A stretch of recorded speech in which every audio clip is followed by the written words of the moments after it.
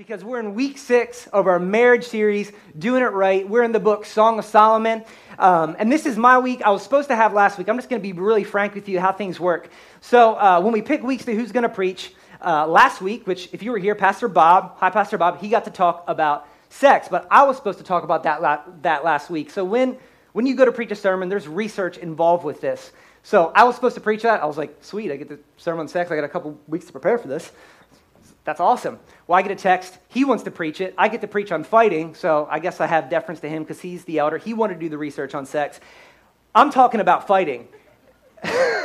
So what I get to talk about today is something that I'm also an expert at, and especially God has appointed the very right time in my life because me and my wife, we have 3 kids, and we have been moving all weekend for the last week, buying and selling a house.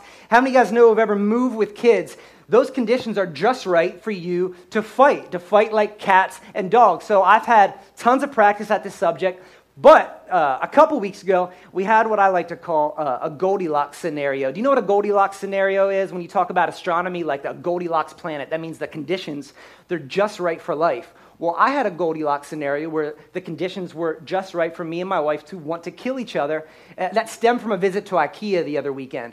So we have 3 kids. And someone probably just told me ahead of time, Saturday evening is not the time, right around dinner time, to take you and your 3 children, 9, 7, and 3, to IKEA because, number 1, the child care is going to be full. Number 2, IKEA is going to be full because everyone in suburban Philadelphia is at IKEA. And number 3, the food kind of sucks and everyone's going to want to eat there. And child care is going to be full, so the kid doesn't get to go there, so you have to kind of corral your kids there. But we went to IKEA anyways. We braved it because we need some stuff for this house. I need beds for my boys. Did not find the beds for my boys, but everyone is hungry. So have you ever been upstairs in IKEA where you eat in the cafeteria? It's supposed to be a great idea. It's not a great idea on Saturday night with kids because they have cattle chutes. Everyone walks through the cattle chutes. So you're smacking your kids, follow me through the cattle chutes. Don't touch anything cattle chutes. I'm not buying you extra food when you pull the extra food down from a man who's not happy to serve you. So get all your stuff, sit at the table. Second you sit at the table, the last one says, I have to go to the bathroom. Of course you have to go to the bathroom because we just sat down to eat. It's taken 45 minutes to get your food, and now you have to go use the bathroom, which is disgusting. So get you to the bathroom, get you back in the car, drive the 40 minutes back to my house through traffic, and we get home. That's already a fight. Am I right? But what's better is, so our house is sold. So we're occupying our house. Someone is selling our house. Someone else is moving to our home. And the second my kid's in the door, they run to the bathroom. We're packing boxes and stuff. And all of a sudden I hear, Dad, the toilet is clogged. Downstairs toilet on a concrete slab. Okay, not a big deal. Son, get out of the bathroom. I can tell you which kids do which, but if you know math, you can kind of do the process of deduction. Neither of these children who did this that I'm going to tell you about are 3 years old. So, first, okay, toilet is clogged. I'm already high stress. Obviously, you might tell by the way I'm speaking right now, I just kind of operate at this level all the time. So, okay, I got this. I'm going to just clog this toilet. I'm going to get this toilet clogged. This is disgusting. It's overflowing. Turn off the water. Clogging the toilet. All of a sudden, I hear screaming, there's water coming out of the toilet upstairs.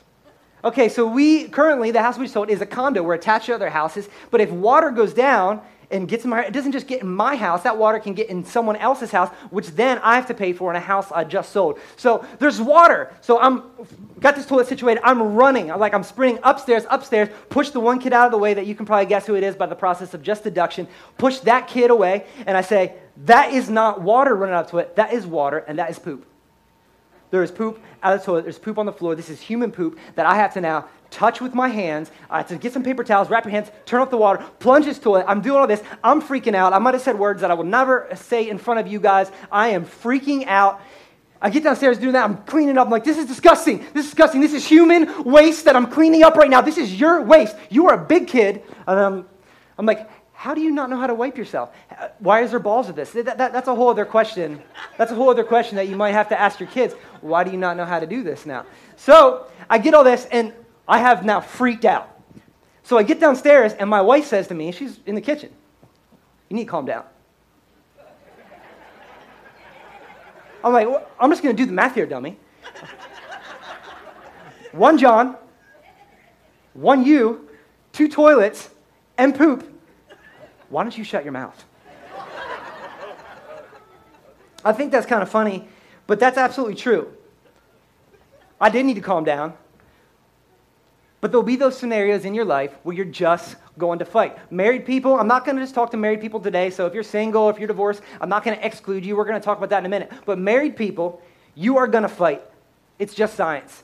There's going to be times of conflict in your life, high stress seasons, low stress seasons. You guys, if you live together, if you do life together, you're going to fight. You might say, actually, me and my wife don't fight. And my parents growing up, they never fight it. Well, did your parents live like Bert and Ernie, two puppets who lived in twin beds? Because I think that's weird if they did not fight. They might have had maybe a really bad marriage. So I think people are just naturally going to fight. If there's no conflict in your marriage, I'm wondering if there's no passion. But there's people speaking here who know what I'm saying. You are definitely going to fight. But you're going to have a choice when you fight. Are you going to fight for your marriage? And this is where we get it wrong. Are you going to fight for your marriage, or are you going to fight against your spouse? There's going to be roots of conflict in anything, but you're going to fight for your marriage and not against your spouse. You've heard Pastor Steve say it many times, a great marriage is made of two fighters who are willing to fight for the same thing, and that's the health of their marriage. And I want you to understand one big idea. We're going to keep coming back to this today. Your marriage, which is the marriage that God wants to give you, if you're in it right now, your marriage is worth the fight. The marriage that God wants to give you is worth fighting for. Every marriage is going to have areas of guaranteed conflict. For some people, it's going to be the way you parent. For some of you, it's going to be the way you handle or don't handle money. That's a huge root cause of conflict in a marriage, how you handle and steward the finances that God has given you. Some of you, all of you, is going to be how you drive. How many guys do you and your wife fight about how you drive? Me and my wife fight about how I drive. It's ironic. We've been together 15 years. I've never got in an accident. And yesterday, we were just fighting about how I drive. And I used to make fun of guys who I'd see in the passenger seat, just scrolling through the phone as their wife drives them around. That seems to be an epidemic in this area. And up until about 7 days ago, I made fun of that. But then I realized, after this past week, they're geniuses. These men are geniuses. These men gave up. They shut the noise down. They're looking at cat videos, and that's it. But there's a handful of people who are watching right now. You're at a campus. You're sitting in this room with me right now, and you're like, this is hilarious and funny. Well, maybe, I don't know. But my marriage is about to die if it's not already dead. Like right now, today, you came here, and you have no hope. You're in a dead marriage. You're thinking about leaving. Maybe he already left. Like you came here today for a solution. 30 minutes with me telling you about some of the neurotic things I do is not going to change your marriage. It's just not. But what I am for sure going to do is I'm going to introduce you to Jesus, and he's not going to make your marriage perfect, but if you follow him, he's going to give you something new, just like Jesus is going to and does, makes our hearts new, changes our eternity forever. It gives us life and life to the full. His desire is that you would have a marriage that honors him and that generations after you would also honor and follow him. And that is not an unrealistic goal. How many people believe with me? That is not an unrealistic goal. If you're married right now and you're on the brink of collapse, man, just to be real, I did not have a very good marriage for the first couple years I was married. It sucked. Me and my wife fought all the time. Like for real fought. Like not joking, IKEA fought. For real fought. And God can give you something infinitely better than you could ever imagine. It just takes work and it takes a fight. Your past experience and your past hurt, things that were done to you, they don't have the right to determine the health of your marriage. They don't. Some of you have that weighing over your hearts right now, like, well, because I came from this or because I've done this, I don't have the right to have a good marriage. I'm not worthy of it. Only Jesus, he has that right to determine that for you. So we've been in the book of Song of Solomon, so we're going to jump into, you can follow me on the screen, you can jump on your Bible app. We're going to go to Song of Solomon chapter 5, verse 2. And you remember last week, they were really liking each other. They were about to get busy. They were saying sweet things to each other, but this is what happens. He comes to her door and he says this. She says, I slept, but my heart was awake. Listen, my beloved is knocking. Open to me, my sister, my darling, my love, my flawless one. My head is drenched with dew, my hair with the dampness of night. She says, I slept, but my heart was awake. Listen, my beloved is knocking. Open to me, my sister, my darling, my love, my flawless one. My head is drenched with dew, my hair with the dampness of night. Remember who he's talking to. This is not his sister. That would be weird. That was a term of endearment about 3,000 years ago. So last week, they were just getting it on. Pastor Bob explained that in very clear detail, so I don't have to go back that for you guys. But here we see a different story. Because the story is, he's out. He comes to her. He knocks. She's in bed. This is where I think it gets real. He's saying, come on, let's do what we did last week again. But she says something different here. Go to verse 3, just one verse different. She says this, I have taken off my robe. Must I put it on again? I have washed my feet. Must I soil them again? I'm ready for bed. Like, you're too late. Like, this is a very different story than we saw last week. Guys, you might be familiar with this very same scenario. I'm ready to go. I'm tired. You kind of missed your opportunity. And this is where I think marriage gets a little real, because underneath the stress, underneath the tiredness, underneath all the fights about money or time or kids, those are just the symptoms of conflict. Those are not the roots of conflict. But conflict, I think, always falls into two categories. This is how we fight when we're married.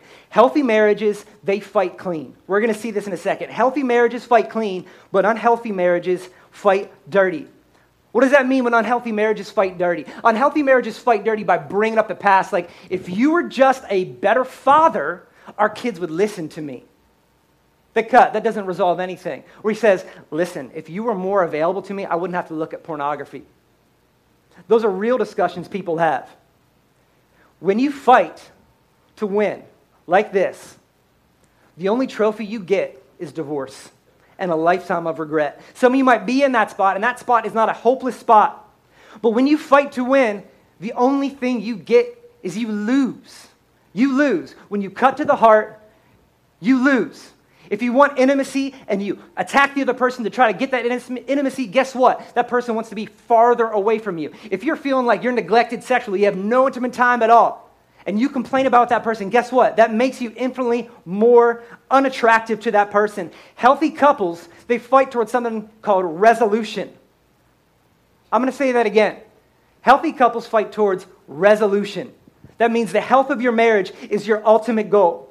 And some people say, well, I just don't really get the whole fighting thing, because the only fighting you understand is just very contentious, very hurtful. But if I look at the Word of God, I don't see fighting as a negative thing. In fact, if I look at the Word of God, I see our God, our Father, identify himself for one of the very first times of his people as a warrior. He says, the Lord is a warrior and Yahweh is his name. He's the same God who says to King David says to him, you have trained my hands for battle. So if you and I, which I believe we are, if we're made in the image and likeness of God, we are made to be fighters. It is something that is inside of my soul. It is a fire that burns within. We are made to fight. But the problem is we fight for the wrong things and against the wrong people.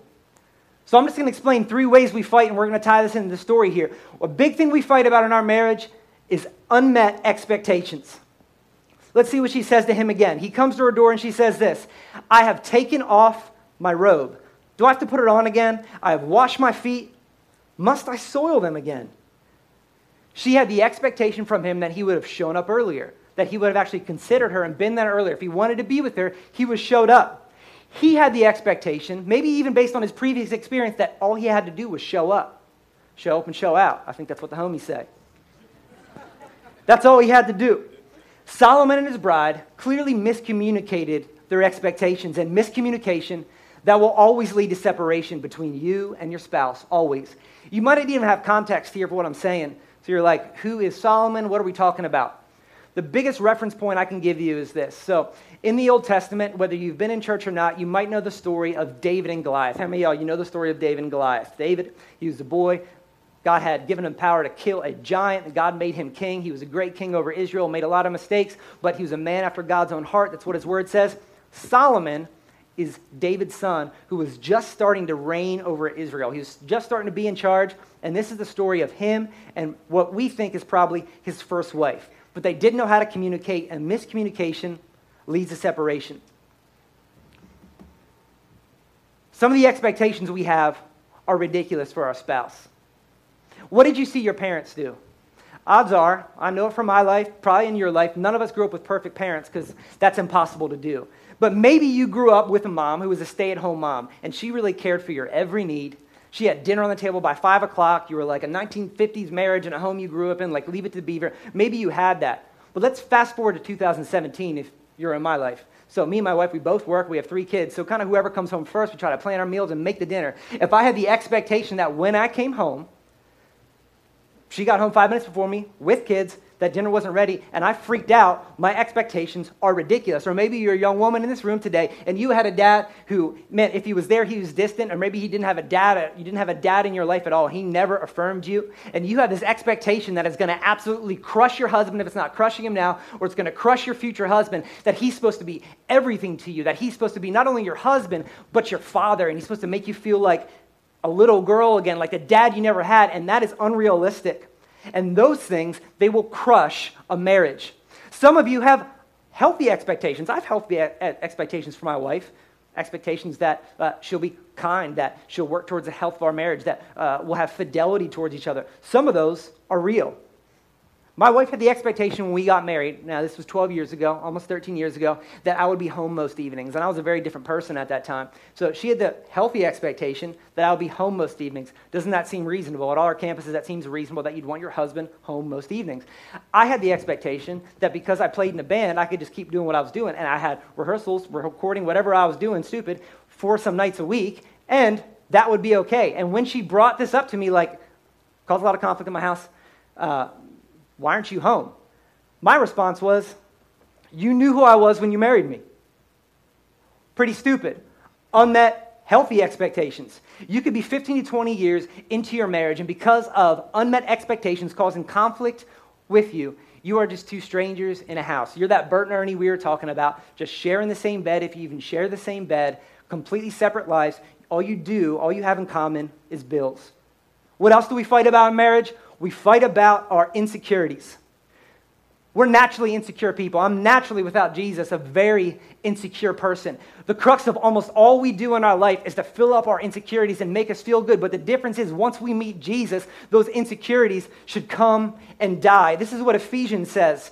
Ephesians says this in 2:10. It says, "For we are God's handiwork." That also says masterpiece, created in Christ Jesus to do good works, which God prepared in advance for us to do. So Ephesians calls us God's handiwork / his masterpiece, and he's created us to do good works before the foundations of the earth. Understanding this alone would end a great deal of conflict in marriage. If you are looking for a man or woman to fulfill your sense of self-worth, to constantly tell you how beautiful you are and perfect you are and how everything you do is right, number one, you're not that. You won't ever be those things. But number two, you're putting a weight on that person that they can never fulfill. That person is not Jesus, and that could only come from Jesus. And if you don't know him today, we're going to get to that point. But if you know him today and you're still struggling with this and trying to pull this out of your partner, I want to explain something to you. God says over and over and over again in his word that we are so loved. He says that he has numbered our days, the hairs on our head. He says that we are the apple of his eye. He says that we are now fearfully and wonderfully made. He says he works all things together for our good and for his glory. So if you have any questions about who you are in Christ, you need to repeat that truth back to yourself. He says that we're adopted into his family because of what Jesus has done. Everything I just mentioned now is from the Word of God. So a huge step that you can do into cutting down insecurity and that pool of that in your life is you can get your brain, your eyes, your ears into the Word of God. And if that's not a healthy practice you have now, you need to get into that practice like today. Because when you're surrounded by the truth of what God's Word says about you and for your life, you're going to stop trying to pull that out of the person you're married to. Isn't that right? Isn't that right? And my people who read the Bible in this room will understand who you are in Christ. One of the most attractive things about my wife, it always has been, it always will be, is that, number one, she's never been impressed with me. There's nothing that impressive. She was never that impressed with me. And number two, all right. Yeah, there actually is nothing. Yeah, you're a dork. Yeah, I'm not doing that validation. I don't need that from you. I don't need that from you. But what I am saying is that she never required me to build her up like that. She never needed me to complete something mystical about her. She never felt like she was lost before she met me. That just isn't a thing. And what that did for me is go, dang. Well, number one, I have to work to gain her affection and her attention. And number two, she's not looking to fill any gaps with my life. Now, she for sure likes words of encouragement, and we sure do that with each other. But she's not looking for that from me. And that will always, always, always be the most attractive thing about my wife, is that she gets her worth and value from Jesus Christ and him alone. So if that's not you, if that's not how you practice your life in marriage, if you're a Christ follower in this place, start to get your worth and value from Jesus and stop crushing your partner with that weight. And I think the biggest reason why you and I, why we fight with our spouse, is that we are self-centered. We're just plain selfish. Solomon came to his bride. He was thinking about only himself. He said, I'm here. I'm ready. She was thinking only about herself, like, I'm tired. I have my jams on. This is not going to happen tonight. I didn't even shower. Just take a break. We have these seasons of our life where we ebb and flow from self-centeredness. Like I said, in my life, man, one of the biggest struggles I will face is that I will constantly be self-centered. I'll think about my needs first and not how to serve my wife. So even how this looked a couple years ago, when I came home from work, this was a season of life where our kids were real little, so she was home with our kids, which is way harder than what I was doing. So when I came home from work, she just wanted a couple minutes of adult conversation because she's been talking to little kids all day. Well, I just wanted 5 minutes of silence. That is the way that we are selfish. We have kind of unreal expectations, but I never look to serve her in that. So if you have that expectation over your person, if you're not looking to serve your other person, serve your spouse, you are self-centered.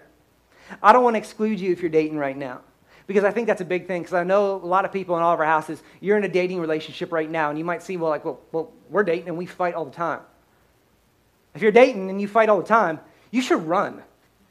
You should run away from that person. You should want good for that person. You should know enough. I'm going to run away from that person, because all my married people with kids, it's way harder when you get married. If you fight all the time when you're dating, you think, a lot of people say, we're just going to get engaged and get married. You know what that's doing? That's like lighting a dumpster on fire. Do you ever see a dumpster fire?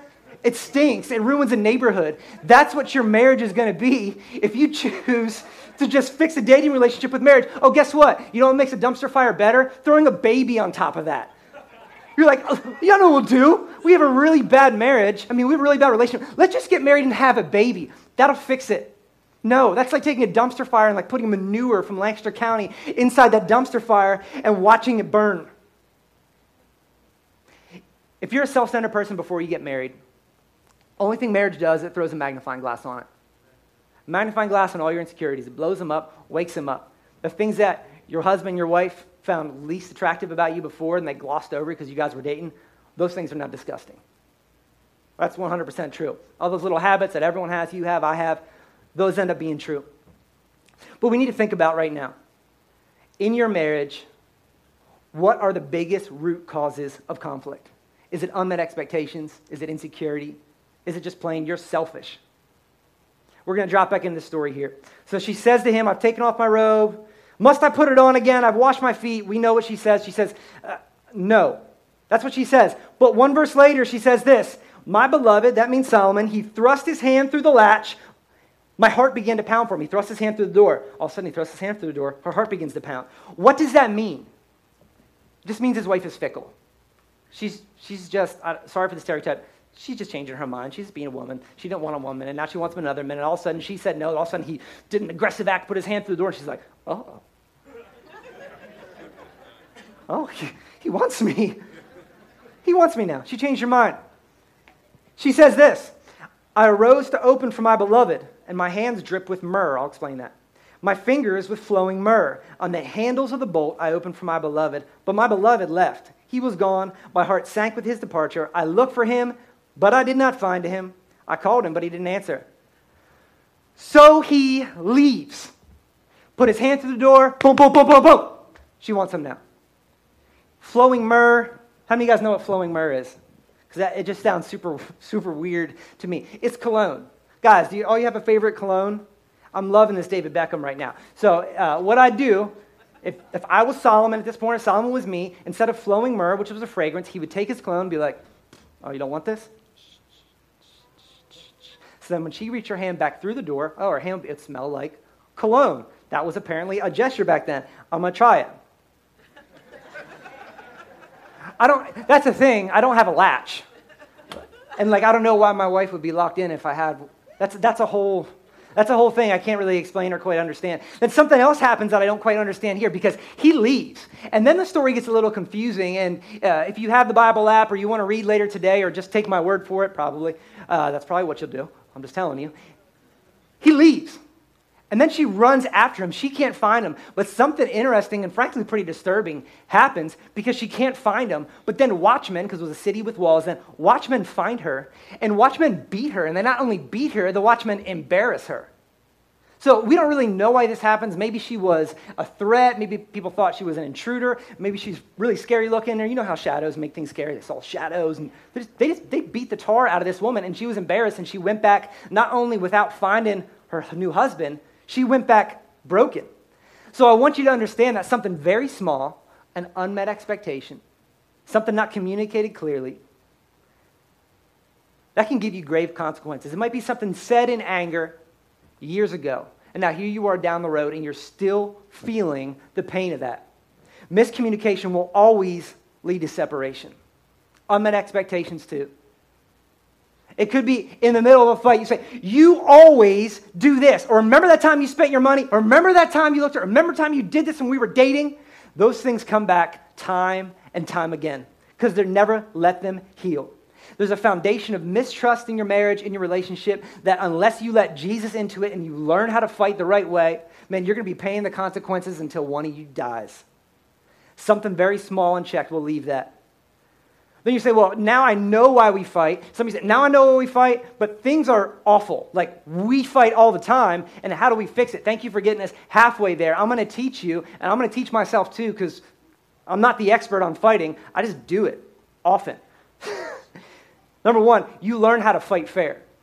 And I think the biggest thing we do when we learn how to fight fair, and I'm speaking to believers in this room today, is that we know our enemy. I want you to say that with me. Know our enemy. It's not our spouse.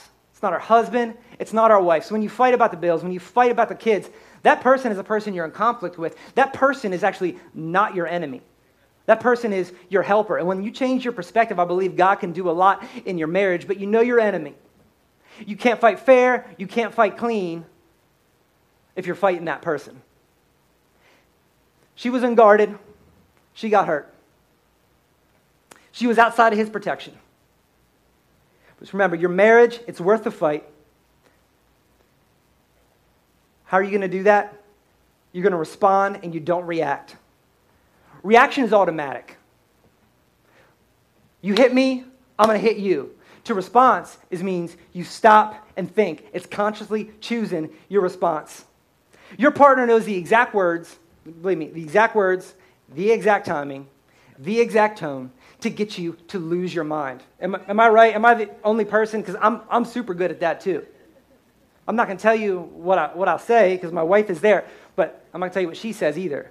She says I'm awesome. But they know the exact right words, the exact right timing to make you lose your mind and react. God calls us to respond and respond in love. Just remember, we are in charge of ourselves.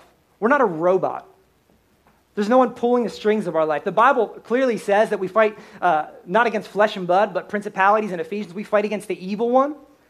But he's not consciously making you do things. So when you say something hurtful and then you say something hurtful back to wound that person, that's not Satan making you do that. That's you making you do that. That's not like going to work and being late in traffic making you late. That's you not making the choice to get up and account for traffic. It's not the external forces making you do something. It's you making you do something. So in the middle of a conflict, what do? You respond and you don't react. Romans says this.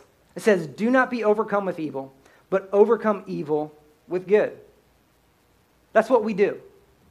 If you're a believer in this place today, we don't have the right to react like that. We don't have the right to hurt. But we're to overcome evil with good. Let me just ask you this. How many times have you ever improved in your life due to criticism? Probably real criticism. Real criticism like, hey man, you stink. Like if I get off the stage and someone's like, you stink at preaching, you should stop. I'll be like, all right, I'll just go back to music. But if someone says, hey man, you stink at preaching, that's probably not going to make me better at this. That's not how we respond to each other. How many of us have ever improved for the long term due to an ultimatum in your life? Like, I told my husband to wake up and come to church, and now he's going to come to church every week. I guarantee fear is a very temporary motivator. He's going to come to church for 3 months if his heart's not changed. God doesn't call us to change that person. Your life, your marriage does not thrive on criticism. Here's what the Bible says. We're not called to change our spouse, nor in the Bible does it say that. In the book of Colossians, it says to the husbands that we're to love our wives and do not be harsh with them. In Ephesians, it says we're to love our wives as Christ loves the church. We are called to pray for them. We are called to pray for our husband. We are called to pray for our wife. Because guess what? Prayer, it might not change them. You might not see that change right away, especially, but it will always change you.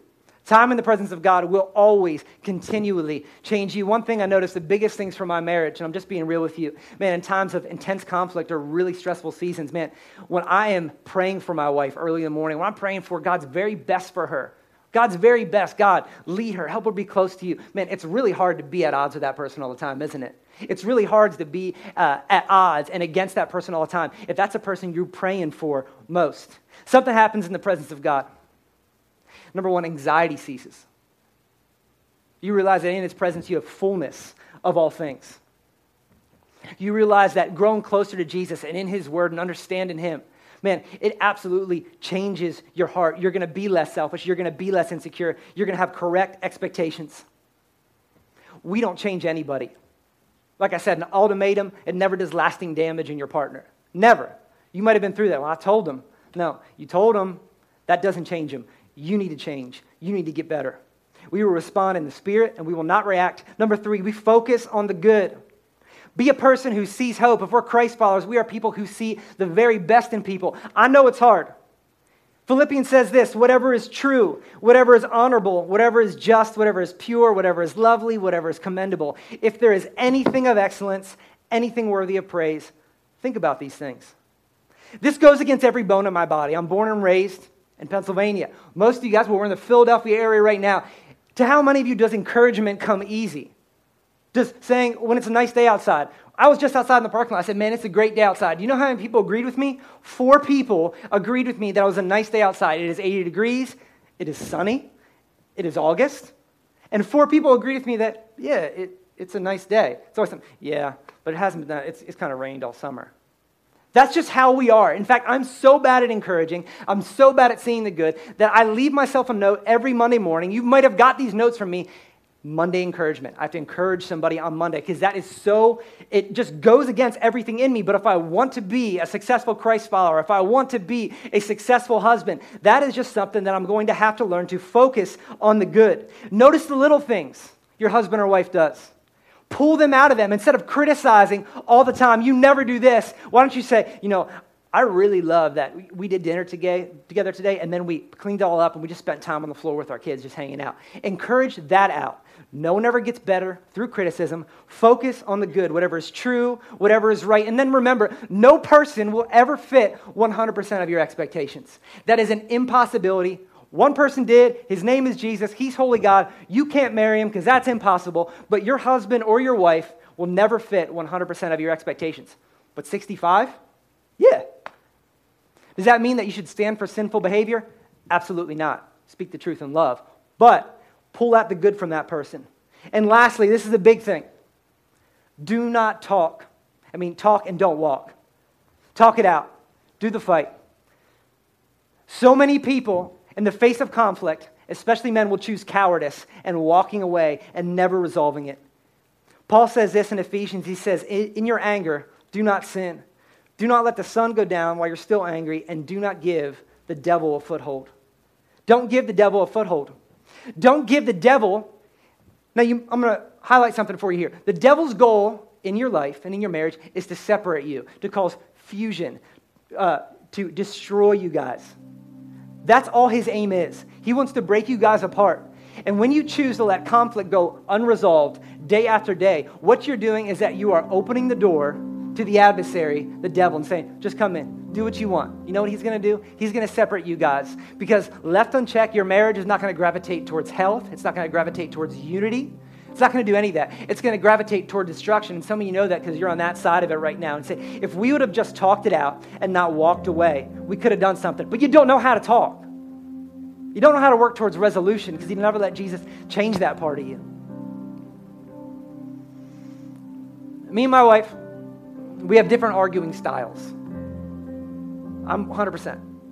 I'm 0 to 60, 100%. But I can tell you the truth. I have never gone to sleep angry 13 years because I will stay up all night. I will stay up all night fighting and fighting and fighting. 1, because I might be obstinate. And number 2, because I believe this with my whole heart and I've seen it. If you give Satan a foothold in your marriage, if you let the sun go down in your anger, you're going to give Satan a foothold. Learn to apologize in your marriage. Some of you right now, you're in the midst of brokenness in your relationship. Learn to apologize. At Royersford, learn to apologize to your spouse. At Limerick, learn to apologize. And apology doesn't mean I was absolutely wrong. Apology can mean, you know what? I was doing that and I didn't consider your feelings first. I didn't look to serve you best. I didn't realize I was even hurting you. And you know what? For that, I'm sorry. Because at the base, at the very foundation of it, that's your brother and sister in Christ. And you want good for that person. You want good for that person. Learn to apologize. Pride says something to your partner. Pride says, I am right. Humility considers them. What pride also does is that take you out of God's blessing. When you are prideful, when you think you are constantly right, God says, you know what? I oppose you. I am against you. Holy God who created you, he is now against you when you're prideful. Consider yourself lower than the other person. Put those person's feelings before your own. And if you're in your marriage right now, and maybe you're on the brink, or maybe you're not, but you've thrown this word around, I want you to take it out of your vocabulary right now. And that word is divorce. My wife and I, we made a covenant with each other that we're never going to speak those words. We're never going to give power to those words. The power of life and death is in the tongue. That means the power of life and death. It's in the words that we speak. We said we're never even going to say those words. No matter how hard it gets, no matter if we have to stay up for 3 days fighting, those words, they're just not going to come out of our mouth. Jesus has some strong words about it. He gives a couple cases where, yes, divorce is necessary. Cases of adultery, abandonment, abuse. Absolutely, don't stay in an abusive situation. But in other cases, I believe a marriage made of two fighters, people are willing to fight for the right thing. Man, God can always bless that marriage. Choose to respond and not react. All across this place and on our campuses, I want you to understand that God's desire is to bless your marriage.